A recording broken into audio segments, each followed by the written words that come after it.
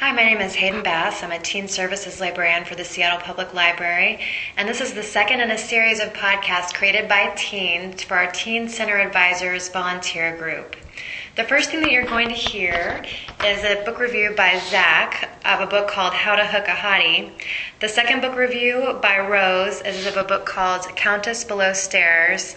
And that book review is followed by our group roundtable discussion. And this week we talked about how programs and events are marketed to teens and what sometimes people do wrong in trying to market those things for teens. And finally, the last thing you'll hear is our quote of the week read by Jenna.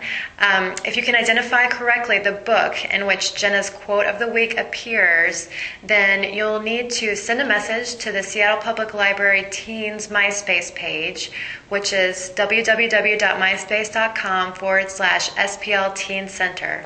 The third person to send us a message with the correctly identified book will win a prize, and you'll need to come down to the Central Library to pick it up. So thanks so much, and I hope you enjoy this podcast. How to Hook a Hottie by Tina Ferraro surprised me. I was expecting a poorly written story about a stereotypical teenage girl teaching people how to get dates. Instead, the plot was original, and Tina Ferraro was actually a pretty good writer. The plot line is that of Kate Del Vecchio, who is in high school and does not want to go to college because she thinks it would just slow her down on her road to success in business. She has made a deal with her parents that if she can raise $5,000 by graduation, she can have her college fund to invest as she pleases. After she is asked to a sports banquet by the hottest guy in school, people begin to want her advice on dating. She uses this to her advantage and charges them for her advice and expertise. The main character, Kate, turned out not to be a stereotypical teenage girl and is a well-developed character with a strong personality. Unfortunately, the plot started to unravel about 3/4 into the book because it began an obvious side plot about how she secretly loved her best guy friend and business partner, Dal, who she had known since kindergarten. There was also a plot about how she had a falling out with her mother a while back, which, while interesting, has been done 1,000 times and appears in many books in this genre. Why is it that a book with an original idea and good writing has to return to the same overused plot formula found in almost all teen books? However, if you are interested in a better-than-average teen book, it's worth a read. A Countess Below Stairs by Eva Ibbotson. I absolutely loved this book. If you've been previously dissatisfied by teen books, try this one. Anna's a Russian countess whose family has to flee Russia after the revolution. To support them, she takes on a job as a maid at the house of Mersham temporarily, as its master is about to be married. She is supported only by the direction of a manual, the Domestic Servants' Compendium, and at first her fellow servants at Mersham are dismayed by her incessant curtsying. Soon, however, everyone loves her for her hard-working, loving, and earnest nature. When Rupert, the master of the house, first meets her, her initial smile is described. And so she smiled at him, into him, he could have said, managing to combine the look of a baby monkey rendered ecstatic by the unsolicited gift of a sudden nut with that of a guardian angel receiving uplifting tidings about the fate of man.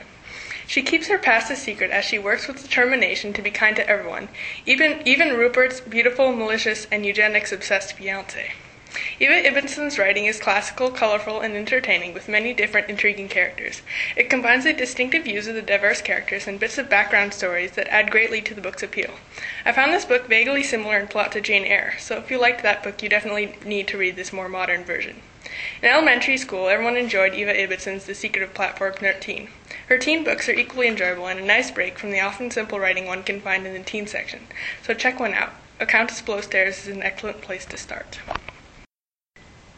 So today's question for our discussion roundtable is, when you see an event advertised as a teen event, does it make you want to go to it? Does it make you not want to go to it? What's your reaction to that? I say no.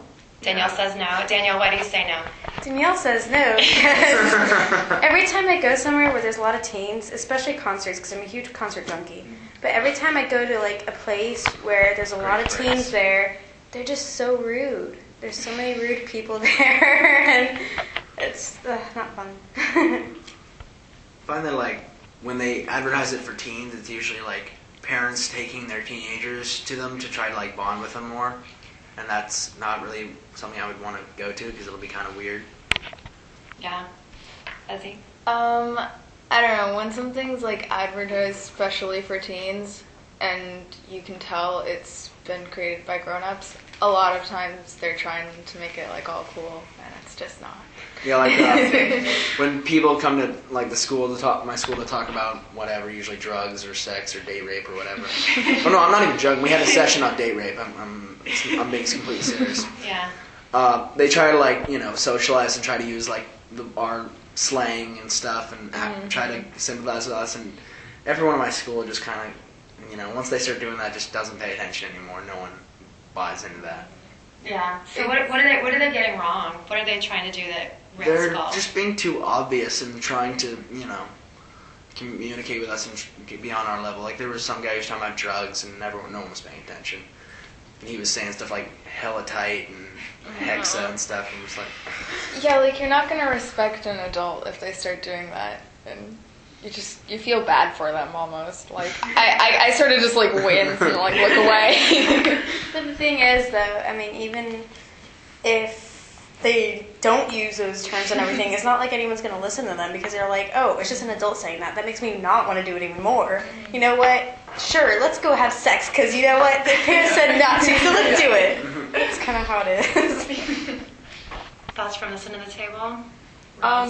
It always seems just like these events usually have some kind of message, and it's just annoying because that's forced on teens enough already without there being entire multi-hour events devoted to it.